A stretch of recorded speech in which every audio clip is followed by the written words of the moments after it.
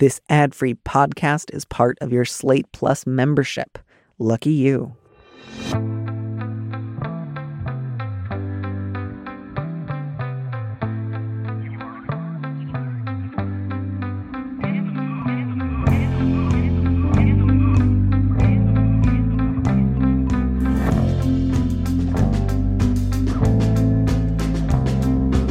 Hello, and welcome back to Big Mood, Little Mood. I'm your host, Danny Lavery. We've made it to the end of the year. This is our last show of 2022, and I'm feeling a little reflective. In fact, I'm reflecting on a few of the memorable letters that we took on this past year. You might be thinking, Danny, are you about to share those letters with us in some sort of best of Big Mood, Little Mood episode? Yes, I'm absolutely going to be doing that. First, I'm going to be sharing a letter with the subject Judge Judy from our show with Ty Mitchell, because I don't think there's anything as fun as getting really judgmental. After that, it's a letter about deciding whether or not to have a third child with Wendy Lee. To be clear, Wendy was the guest. Nobody was trying to have a third child with her. If she wants to have any number of children, I support her in whatever choice she makes. And we'll be wrapping up the show today with a letter that I read with Olivia Charmaine called A Goose Gog Again. And if you're thinking, how could someone be a goose gog again when I've never heard of anyone being a goose gog even once? Well, you're going to have to listen to find out. Before we start with the letters, I do want to thank you all for listening and supporting the show, as well as for sending me your questions, your updates, your weird, folksy family phrases that are now rattling in my head as if I were raised with all of you. I couldn't be more grateful. And now here I am with Ty Mitchell.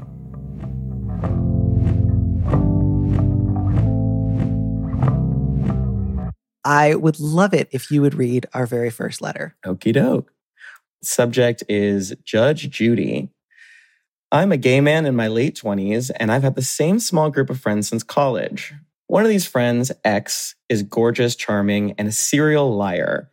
He's cheated on many of his partners and frequently insults others. If anyone calls him on it, he says he's joking.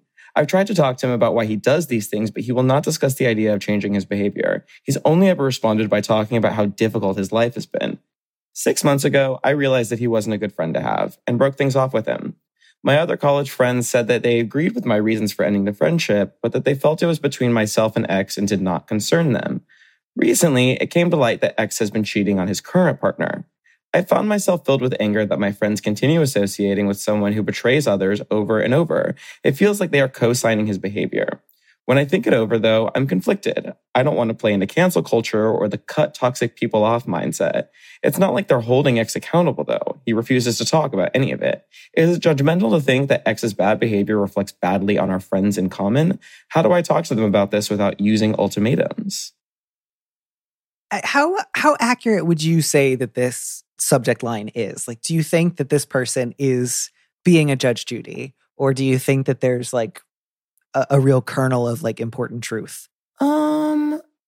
I think that calling people or getting called judgmental is maybe a way of skirting another kind of conversation about like, what are our shared values? Like, what are our do we share a moral or ethical compass? And I think increasingly, culturally, it's hard to sustain close relationships where those things conflict, especially with people with whom you are bonded, not by mutual interest or by that ethical compass, but by the accident of going to the same college. You know, I'm sure among other things that brought them together, since it's not like you're friends with your whole college.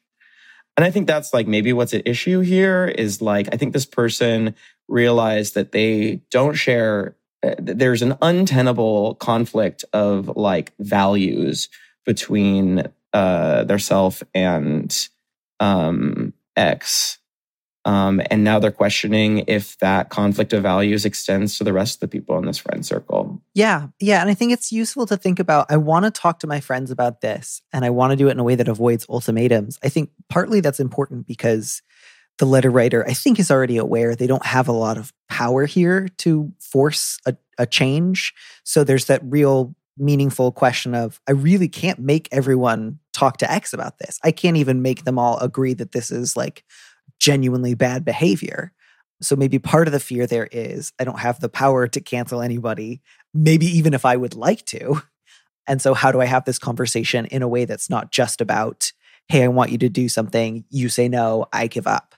And then also that question of like, how do I talk about my concerns without making my other friends feel like I'm saying you are responsible for, this guy cheating on his partners and you're bad as a result. So I think that is a useful goal to have, because I think A, you're not going to be able to successfully pull off an ultimatum here, and B, it probably wouldn't be super useful. I think, the insulting people stuff sounds really complicated. I could imagine that the cheating stuff is even more complicated because there's lots of people who would feel like, of course, this doesn't reflect on me if somebody's cheating on their partners. Like, it sucks, but I don't necessarily feel like it's incumbent upon me to say, no, you must never cheat or else you and I can never be friends. Yeah, it's like there's the cheating for me is like, it's kind of none of your business. But the fact that this person's also an asshole who insults people and then writes it off as a joke is like a good reason to say, like, I can't be friends with you anymore if you continue to like act like this. It sucks. It sucks being friends with you. But I think it's a question of like how many degrees of separation from bad behavior is also bad behavior, And I think it's like a valid question. But I do, maybe I'm, projecting more than I should onto the caller writer. But I do get an overwhelming undertone that this person may be growing away from a group of friends that came from an institution that's not predicated on like shared values, and that's okay. It's okay to grow away from a group of people on that basis. And I don't know, if they think you're judgmental because of it, then I kind of think that that's neither here nor there. I don't know. As somebody who has lived many lives and gone through many different circles of friends, and, I feel pretty much fine about it. Yeah, I think the sort of question here is, what do you want and expect from your other friends? And I think that's going to be a useful thing to sort of dial into before you think about whether or not you want to proceed with having difficult conversations. And right. Part of that question might involve, do you judge them for not speaking up more strongly to your former mutual friend X? I hope that you can give them some grace, some leeway. Not everybody seeks out conflict with their friends, especially in their late 20s. And the fact that they're not having a sort of come to Jesus conversation with him about cheating on his, like, sounds like pretty short-term partners, I don't think rises to the level of, you must stop being friends with them. They're being terrible people. But think through, does it hurt my feelings when they say, hey, we get why you stopped being friends with him, but that's as far as it goes? Does that make me feel left out? Does that make me feel a little crazy? Like they're saying, yeah, you had good reasons, but we don't give a shit. Like, does that make me feel like they're just saying something to placate me? But they don't actually think that I had good reasons. And I wonder if maybe that's what some of the anger is in addition to like, I can't control X's behavior. He does keep cheating on his boyfriends and I really want him to stop. There's also that sense of, well, if you think I had good reasons, but you're not talking to him about any of this and you're continuing to hang out with him, makes me feel a little nuts. And, part of that could just be they genuinely see multiple angles. Maybe they kind of think you overreacted, but they don't want to say anything to you. Maybe they really disagree and they're just avoiding conflict with both you and X. I don't know what the full story there is, but I think maybe the best thing for you to do is kind of figure out, what do I actually want from my friends? Like, not necessarily what do I think I'm going to get, but just, do I actually want them to say, not only were you right, but he's really doing wrong things and I'm just afraid to call him out? Like, would that make you feel better if somebody just said, I agree with you, but I'm scared of him? Or would that make you feel worse? Would it make you feel better if someone said, actually, I did try to talk to him about it, didn't go well, and now I don't see him very much? Would that feel okay to you? Or would that feel like they were going along to get along in a way that you couldn't countenance? Do you want to have a fight with your friends about them being friends with X? Like, these are all, I think, useful, worthwhile questions, not because I think they're going to guarantee that you'll get what you want out of them, but because it will clarify what kinds of conversations you might want to have with them about X. But if fundamentally you feel like you would not be able to stay really close with people who were really close with him, then I think that is probably a sign that whatever you decide to say to them about this, you should also be looking to expand your circle of friends to include other people who don't know this guy, so that you're not, torching your only social circle. Yeah, I totally agree. And I think that if you do decide to, approach your friends more about it, maybe the infidelity stuff is not the best way to lead with that. And maybe the fact that this person is insulting and degrading or, I think it's a question of like, is it work to maintain a friendship? And where is that work coming from? And if the work is coming from the other person, you should identify what that work is and why, and instead of like, I think with the infidelity thing, it's like, he's not really creating work for you by cheating on his partner unless you're seeing that partner all the time. I don't know. I mean, I think this person's creating work for you if he's insulting you and degrading you and can't be held accountable for it. Yeah, I think that's really useful. I think this is genuinely tricky. I'm really curious, like, if your other friends feel, I don't know what an example of these insults look like. I mean, I can guess, but like one person's frequent insult is another person's fun bitchiness. Or it can be fun bitchiness until it turns on you or someone you care about, and then you might have a different way of looking at it. So maybe if you do talk to your friends about this, you could ask them what they think of these frequent insults, because it's possible that you find them like really upsetting and other people have said, I find it sometimes light and silly, or I don't think it's that big a deal. And that might hurt to hear because you don't experience it that way, but it would at least be useful information when it comes to trying to figure out, is there common ground here? But beyond that, if he refuses to talk about any of it, do you feel like it is then incumbent upon the rest of your friends to force him to talk about it? Or if they can't force him, to all denounce him at the same time? And if that's not a goal or an expectation that you do have, think about what you do. And maybe that's, I want to see some of these people one-on-one, but not talk about X at all. And maybe it's see them very rarely. I really don't know, but I think that would be then your next move, is to figure out what kind of relationship with them can I imagine that doesn't have anything to do with this guy, like that really takes seriously the prospect of, I ended my friendship with him. I'm no longer worrying about controlling or managing his behavior. It's a shame that he doesn't act in the way that I think is best, but I really have tried my level best to change it. I can't. I'm going to truly let that not be my problem anymore. And if you can see your way to spending time with these people outside of seeing them as proxies for continuing to try to manage X's behavior, then I think there's a good chance you can continue to stay friends in the future. And, I also hope you don't hold all your friends to the standard of, like, obviously there's a difficult line because sometimes it's really important to use your social networks to like monitor or change somebody else's bad behavior. But there's also a certain level of just like, people sometimes cheat on their partners. People are sometimes bitchy. People are sometimes rude. And it's not necessarily everybody else's like moral slate is going to get dinged if they don't stop them. That's great advice. I don't have anything to add to that, actually. Yeah. I just think to whatever extent you can, try to be gentle with the friends who are maybe a little afraid to be harsh with a guy who's gorgeous, charming, and super bitchy. Or don't find it to be as much work, don't find it to be worthwhile. And I think that's like, you have a unique relationship with each person that you have a relationship with by virtue of being you. And you do have to, I think at a certain point, respect that other people's relationships with this person are different from your relationship with this person.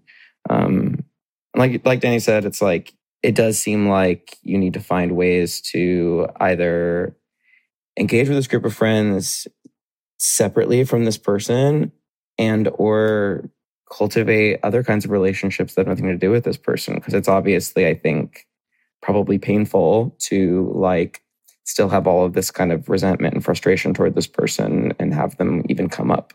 Yeah. And I think, that question about, is it just unavoidable that this guy's bad behavior reflects badly on our friends in common? I think the question there that you can ask yourself is, do I feel like this is not their best quality, that they haven't been able to like truly yell at this guy sufficiently that he stops? Or do I think it's indicative of, as a group, they have a lot of qualities that I actually really dislike? Because if it feels like this is actually a part of a bigger problem, I feel like they're all really conflict avoidant and they just have values that I no longer share, that's maybe a sign that you want to invest a little less time in trying to change them and a little more time in looking for new kinds of friends. But if it feels like actually this is just sort of like one area that's not their best, and in other ways they're remarkable friends and I really want to prioritize those relationships, then maybe there's more room for having one or two more kind of clarifying conversations saying, I hope that you do challenge him the next time he says something really shitty to someone you care about, but I'm not going to keep bringing this up. I'm not going to keep hammering this point home. You figure that one out on your own time, and we will focus on our friendship in other areas of our lives. Then I think that would be the best way forward. Don't necessarily say that this is the one definitive thing about them, is that they have failed to sort of corral this one guy. And I guess worst case scenario, nobody does anything, but he will someday be less gorgeous. And maybe then people will start calling him out. And so you can sort of psychically hope for that day.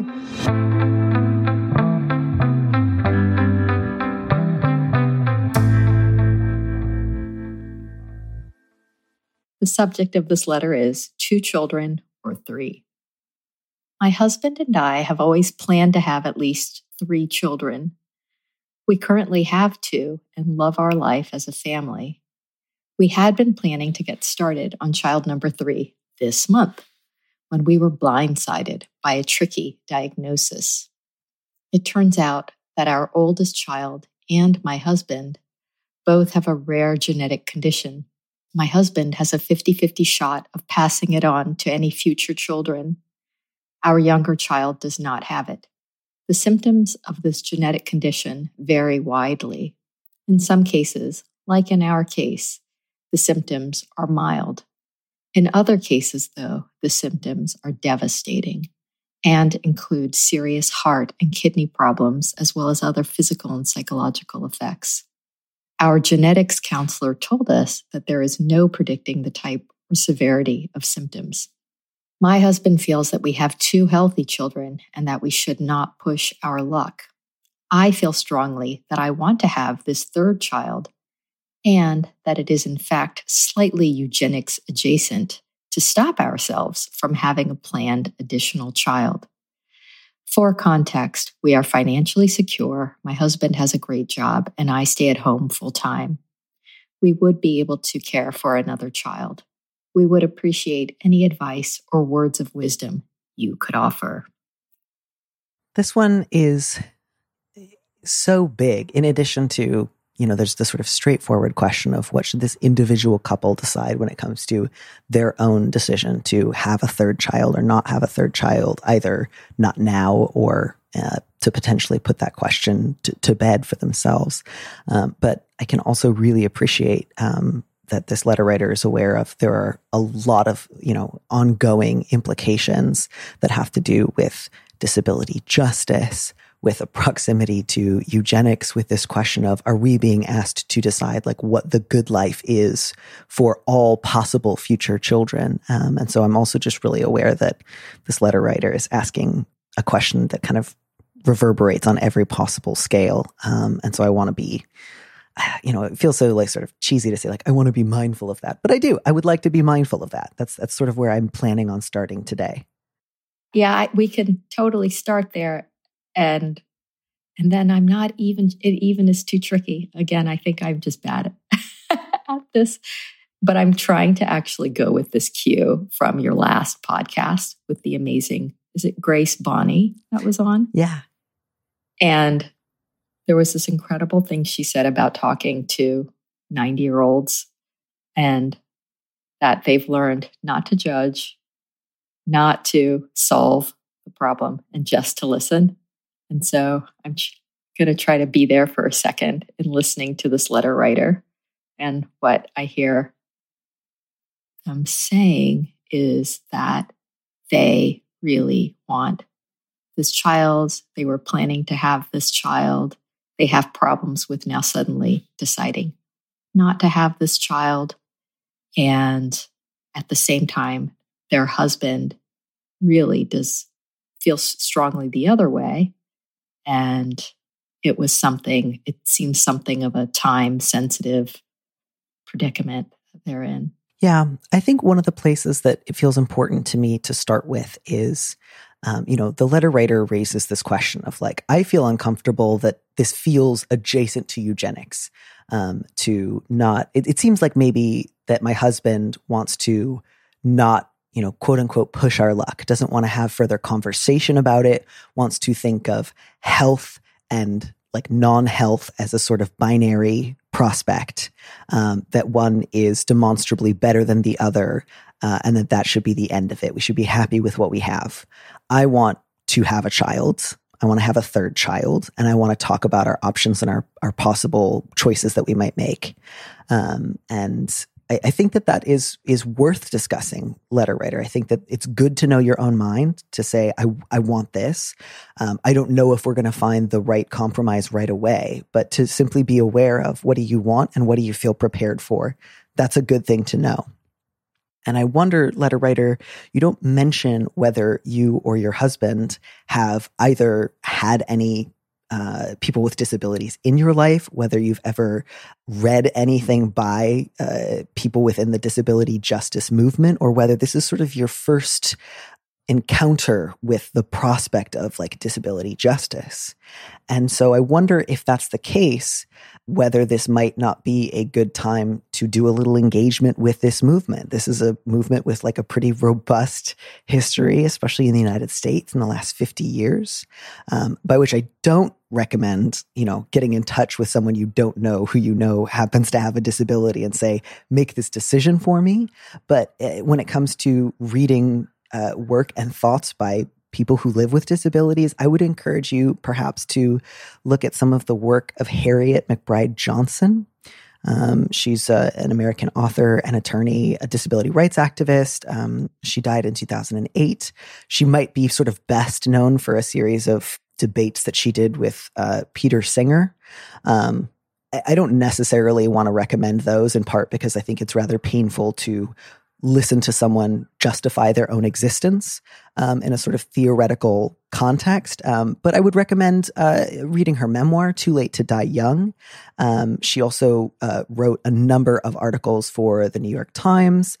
She wrote Stairway to Justice. She wrote Not Dead at All. She also wrote something that was like, thoughtful and charming and funny, called Alas for Tiny Tim. He became a Christmas cliche. I would really encourage you to seek out her work. And potentially also to seek out the work of other, people who work within the disability justice movement. What have been some of their thoughts about the limits of the conversation around genetic counseling when it is led by, non-disabled people?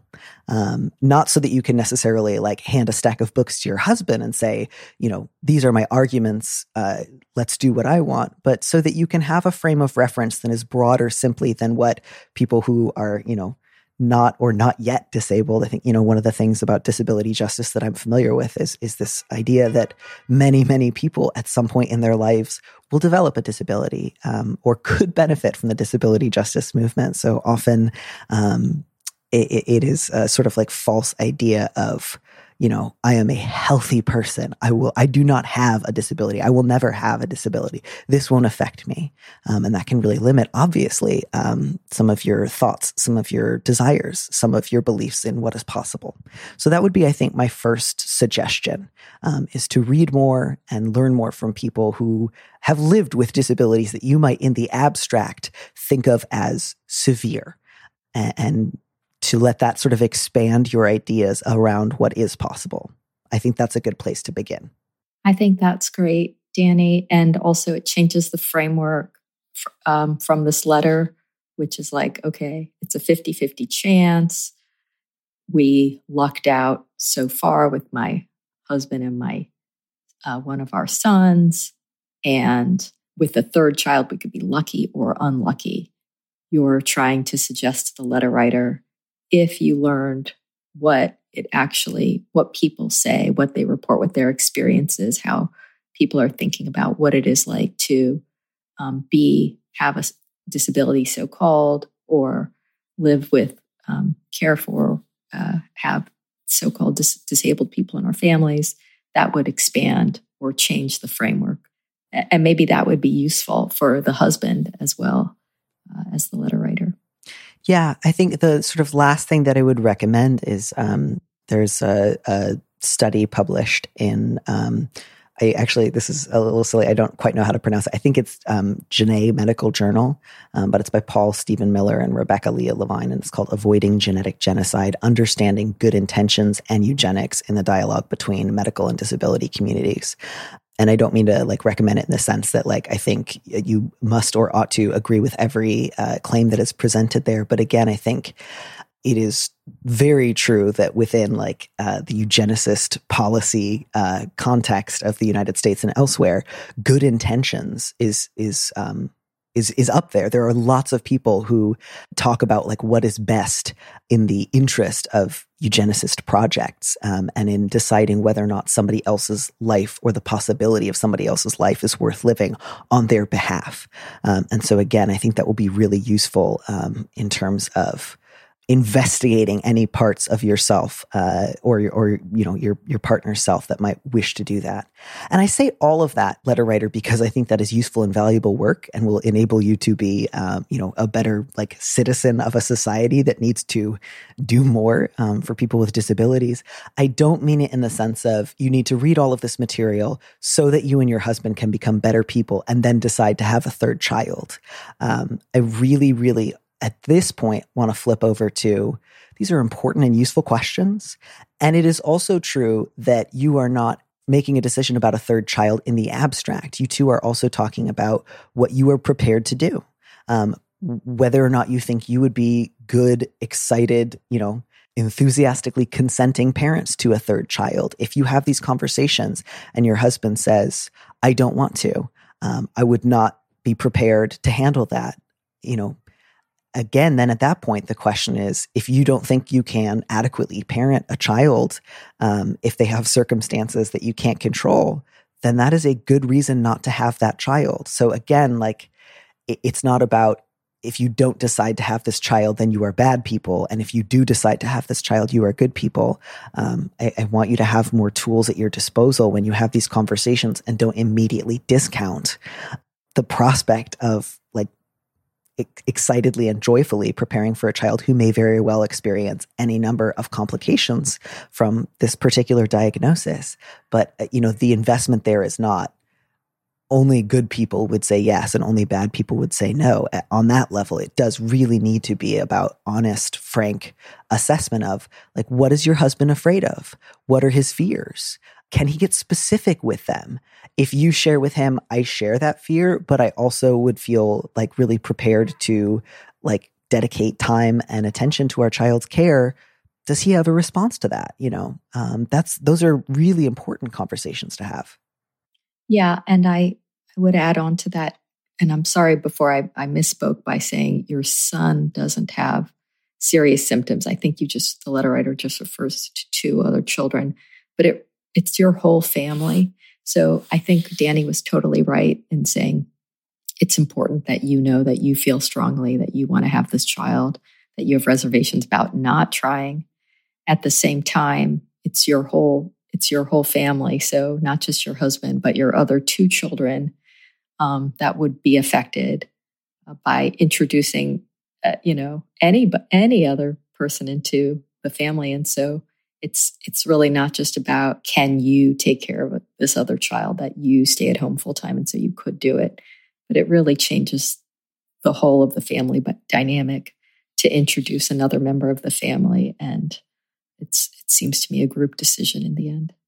Yeah, I mean, I really do just feel a strong sense of what's most important to me is that this letter writer feels empowered to have this conversation more than once with her husband, even if ultimately the answer is just, my husband is not prepared, and that makes me sad. But, this is a decision we would need to make as a consensus, rather than you need to get to one answer or the other. I think mostly my strongest sense here is you two, it sounds like, have only recently learned about this diagnosis and have only had perhaps 1 or 2 conversations about it. And I think perhaps some further research, as well as reading up on some perspectives that you may not have come into contact with a lot before, will make it such that, you might not get the decision that you want between you and your husband, but I believe that you can get clarity, that you can reinvestigate perhaps old reflexive ideas about what a life with potential disabilities might look like from people with, actual stakeholding. I think one of the things that I thought was sort of interesting was, towards the beginning, the letter writer talked about being blindsided. And I don't bring that up to like scold the letter writer, but like right there, that's like language about blindness as like a limitation, as an inability to move with new information in a way that feels like integrated and prepared. And so I think, again, without saying like, this is a sign that you are, bad and have not thought about disability sufficiently. I just think it's interesting that that word is present in that moment. I don't think it's an accident, because I think there's this sort of question of perhaps my only engagement with questions of disability have had to do with sort of just like reflexive language around limitation, weakness, inability. And this might be an opportunity to investigate how thoroughly like hostility towards people with disabilities and like the sort of like ambient eugenics that floats around in our society might be informing this moment of, I don't want to push our luck. I want to believe that we can control the like ongoing and predictable healthy status of our children, and that anything less than that would be unacceptable. Again, I hope that does not come across as like trying to slap the letter writer's wrist.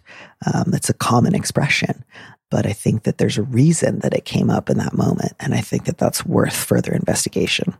Do you have any other thoughts or words of wisdom? I also acknowledge you are a parent and I very much am not. So you have actually also at one point in your life decided to bring a child into the world and then did it and then have, taken on the project of raising a child. So you have some real expertise here. Well, I mean, we were all of us children and have some kind of feelings about parents, even if we have complicated relationships or figures in our lives. But I remember somebody saying that you should treat your own child as if they were an alien, that's the most ethical way to see them, as just however you have a child, a parent may expect that the child is like or unlike them, or that they'll be intelligible in certain ways. And I think this parent was saying, actually, the best thing to do is to accept that you have no idea who this human being is. And it's every child is terra incognita. And I wonder if, just that baseline, that in your child, there is a different person, in some ways intersects with this conversation that you're initiating so wisely about what disability is. Yeah, I really appreciate that. Thank you. I think that's so useful. I can also really appreciate how the prospect of becoming a parent is an exercise in ambiguity, powerlessness, and vulnerability, and that there are a number of things about having a child that are frightening and daunting for anyone, because it just means, my love is now incredibly vulnerable and external to me, and, requires around-the-clock attention and care, and that many people fear not being able to predict or control that child's experience of safety in the world. But yeah, just really, I suppose I bring all that up merely to say that loving your children or wanting the best for them is not incompatible with hostility to people with disabilities or eugenics. And neither does it necessarily mean that you are either of those things, just that this is a really separate question. This is not a question of whether or not either of you love your children or would love a future child. This has to do with, attempting to reorganize the way that you see the world in a society that, by and large, is not set up to think of people with disabilities as, full, complete human beings in their own right, and that is good to reassess and good to reengage. I hope you have these conversations. I hope you're able to, even if all you do is learn more about why your husband feels unprepared, so that you can move beyond simply know it's scary into What would be my specific fears? What might we do to counter those fears? What would we like to do with this new emotional information? And I think that's the last thing that I have to say on the subject. I would really welcome, by the way, if anybody who is either like working within the disability justice movement or is living with any kind of a disability who has thoughts of their own that they would like to share on the subject, please feel free to write in. We'd love to either have you on the show to discuss this more in depth or just to read some of your thoughts and feedback aloud. So just a blanket call on that front.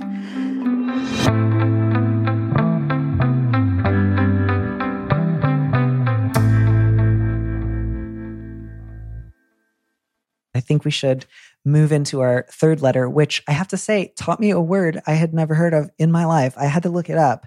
It comes from a subject line. I was going to say, it says the subject line is a goose gog again. Will you define a goose gog before I read?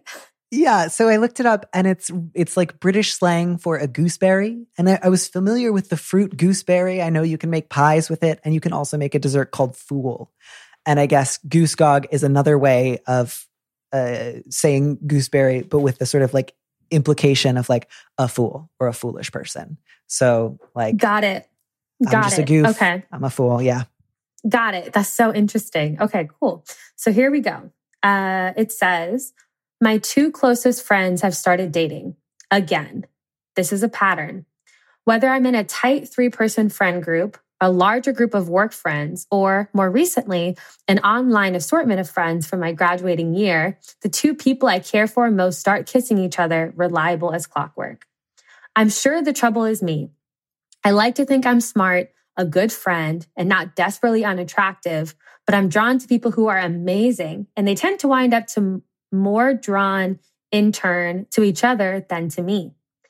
I can't slope off as I have in the past.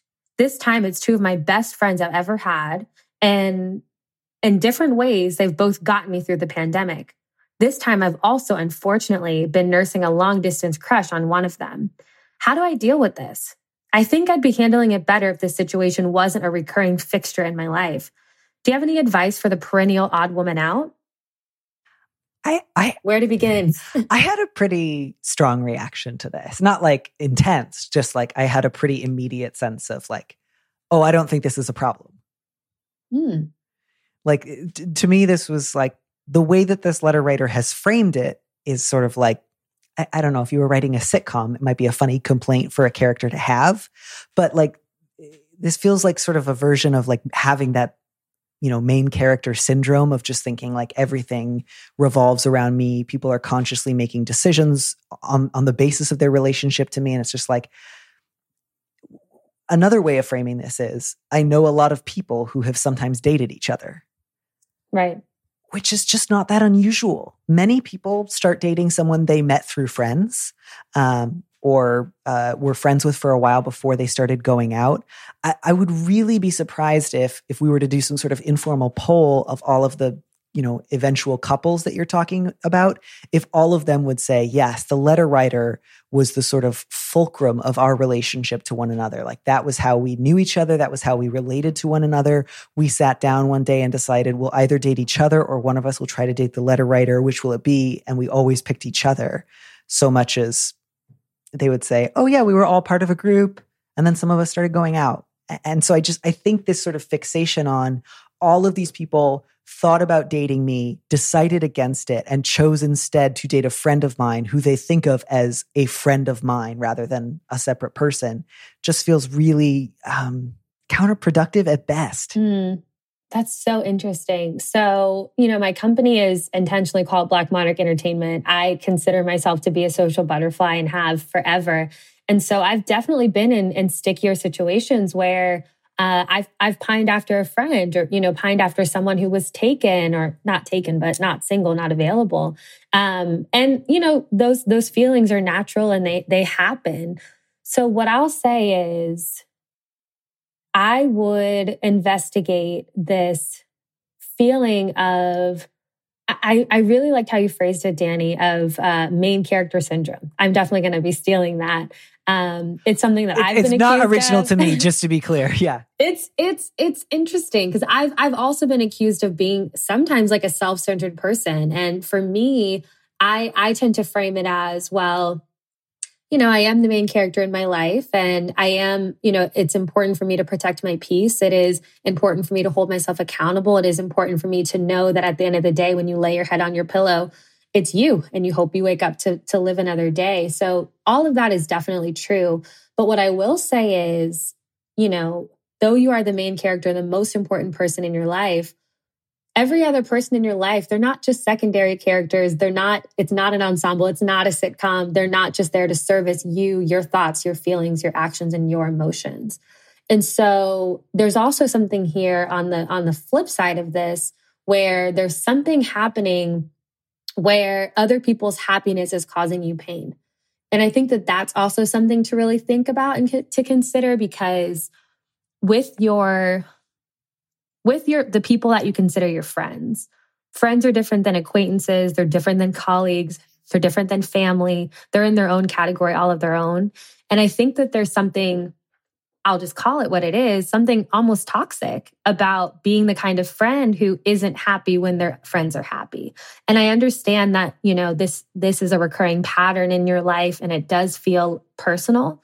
But what I will say is, you attract the energy that you put out. And so if you are putting out this energy of sourness, of, displeasure, of things like that, when you do see friends of yours being happy, that's not going to help attract a partner, or not even a partner, but a romantic interest. It just isn't. It's like the opposite side of the magnet. Yeah, I feel a little, a twinge of guilt, because I'm aware the letter writer is already being very conspicuously down on themselves. And then, we're not saying, gosh, you poor thing, that's so awful. But letter writer, I don't say any of this to say like, you're uniquely selfish, or this is all your fault, or you shouldn't have any patience for your own frustration. Your feelings make a lot of sense. I don't think you need to think about yourself less. I would just encourage you to think of other people as having the same degree of self-consideration, complex, rich inner lives as you have in yourself. And again, that can be challenging because the inside of your own head and you don't know the inside of anyone else's. But you say, this is a pattern.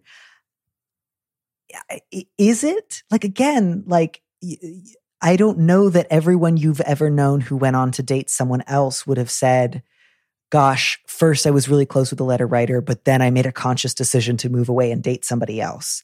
I think you are possibly inserting a pattern that that could fit, but a lot of other patterns could also fit this just as well. And I think the key here for me is not like there was a friend of mine I was incredibly enamored with and I didn't say anything and I wish that I had, and then they started dating someone else. It's just this general sense of all my friends date each other and no one ever dates me.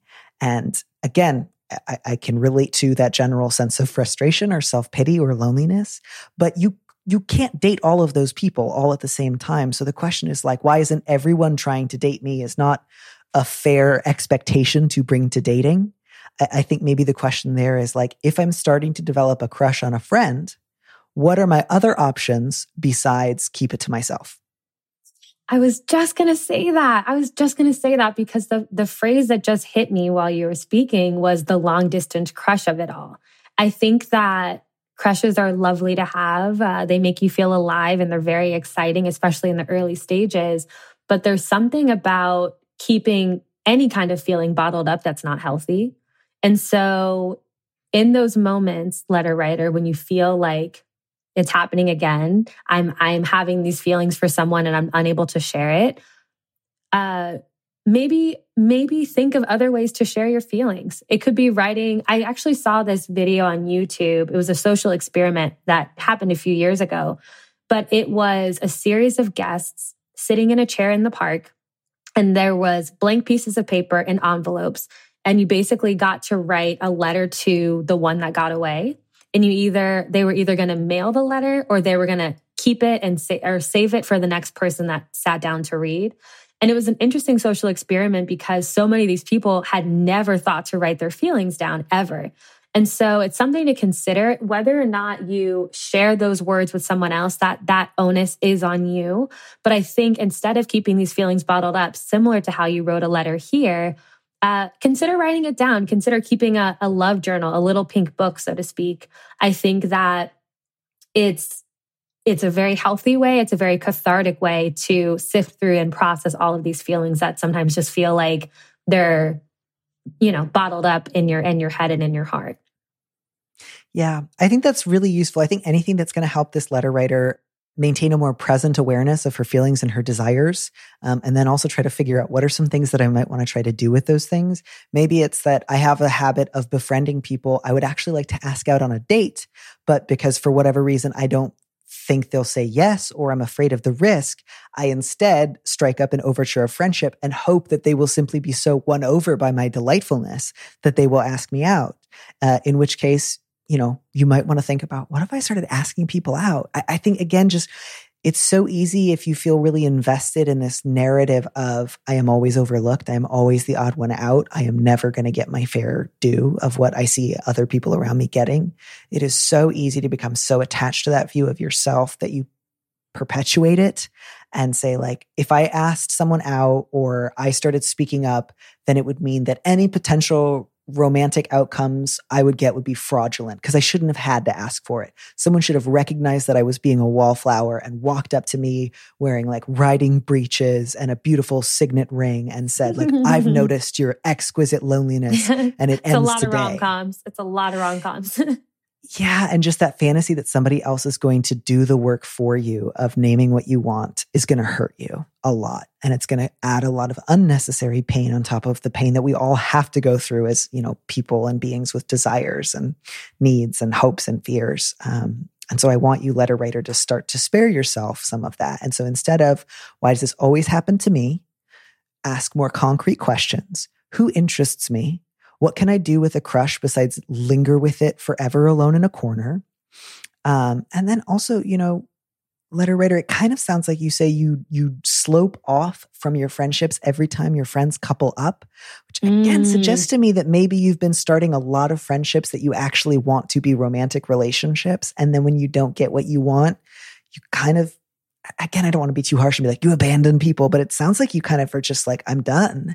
And that to me suggests, again, that there's some work to be done in terms of making sure that you invest in friendships where you're not mostly just pining after someone so that you can have like a long, sustainable, friendly relationship that's not just cover for the torch you're carrying. I love, Danny, that you are encouraging the letter writer to ask people out. I think it's something that I think about in my relationship all the time. So traditionally, my girlfriend was courting me for many, many dates before we, decided to be exclusive. And I had never gotten flowers on a first date ever. And I was like, this is so amazing. I don't even know what to do with this. I was so bowled over. But what became really fascinating was there was a period of time where one day she asked me, have you ever taken me out on a date? And I had to really investigate myself and say, wow, we date each other every single day, but have I ever picked the restaurant, made a reservation, paid for the valet, and like made sure that you were wined and dined? And from that point forward, I really had to make sure that it's been a true balance in the relationship and in the partnership. And so that's something to consider too is, what are these relationship tropes that we all believe that have to happen in order for a relationship to be successful? Do you have to be asked out first? Do you have to wait for the first kiss, et cetera? And so I think taking some initiative, in doing that inner work and that self-work is something worth trying. And it could really prove fruitful. I think that is so, so useful and helpful. I just think, again, not that you can never hope for like thoughtfulness or surprise in your life, but if you make a rule, I have a better chance of getting the things I want if I ask for them than if I wait for someone else to guess. And so like for your partner to say like, I actually want you to do this for me sometimes. It's like, great. Thank you so much for sharing that with me. I don't live inside your head. So I didn't know. And now that I know, again, not that this goes to like, obviously there are elements of like basic respect or affirmation that I can understand you shouldn't need to ask someone for, but pretty much everything else you do have to ask. And again, I think it also just makes more sense than this idea of like, well, I'm okay, but I'm drawn to amazing people. And because all of my friends are so amazing, obviously they're all picking each other instead of me. And it's just like, does that really sound, I can understand why that might feel kind of self-soothing in a sort of self-deprecating way when you're like, gosh, no one ever picks me. But like, do you really think that everyone you've ever befriended is just categorically better than you? And then if so, like, why are you surprised and sad if none of them want to go out with you? Like, again, that story doesn't wash. Like that story doesn't actually stand up to scrutiny. It's some circular reasoning for sure. It's definitely some circular reasoning. It protects you because then it's like, well, what can I do? They're just more amazing. There's nothing I could do differently or try to change that would get a different outcome. They're just more amazing than me. And you have to admit that sometimes. And it's like, that's going to be a painful story you keep telling yourself, but that also paradoxically protects you from doing something risky or scary. Like saying, I kind of like you. Would you ever like to go out sometime? Which can just feel like, I'd rather die. And it's just like, you don't have to do that. You can avoid it your whole life if you want to. But I think you've reached the limit of how well this story is serving you. And I hope you stop. Yes, well said. Very well said. My last piece of advice is, as always, to read Barbara Pym's Excellent Women, because it is a wonderful and thoughtful novel about the experience of a slightly prickly and slightly aggrieved woman who often finds herself on the outs. And it's always nice to read novels about complicated inner emotional lives of people. I love that. Yeah, thank you. What was the title again? Excellent Women. Excellent Women. All right, adding it to cart. Yeah. Olivia, thank you so much for taking your time to talk with me today. Do you have any final parting thoughts for any of our listeners before you go? Also totally fine if you don't and you just want to say goodbye, I'm going. I do. I would say my very final thought that I would leave is be gentle with yourself. I think that as we hit on in this conversation, that it's been a very tumultuous time, societally, culturally, personally, and it's really a time to just be gentle with yourself. That's the best I can offer. Thank you so much. I think that is very lovely and compassionate advice. And I'm just so glad that we got to talk today. Have a fabulous rest of the day.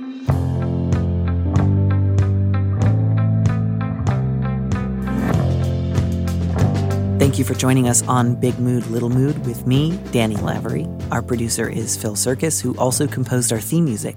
Don't miss an episode of the show. Head to slate.com/mood to sign up to subscribe or hit the subscribe button on whatever platform you're using right now. Thanks. Also, if you can, please leave us a review on Apple Podcasts. We'd love to know what you think. If you want more Big Mood, Little Mood, you should join Slate Plus, Slate's membership program. Members get an extra episode of Big Mood, Little Mood every Friday, and you'll get to hear more advice and conversations with a guest. And as a Slate Plus member, you'll also be supporting the show.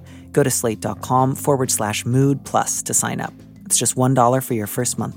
If you'd like me to read your letter on the show, maybe you need a little advice, maybe some big advice, head to slate.com/mood to find our Big Mood, Little Mood listener question form, or find a link in the description on the platform you're using right now. Thanks for listening.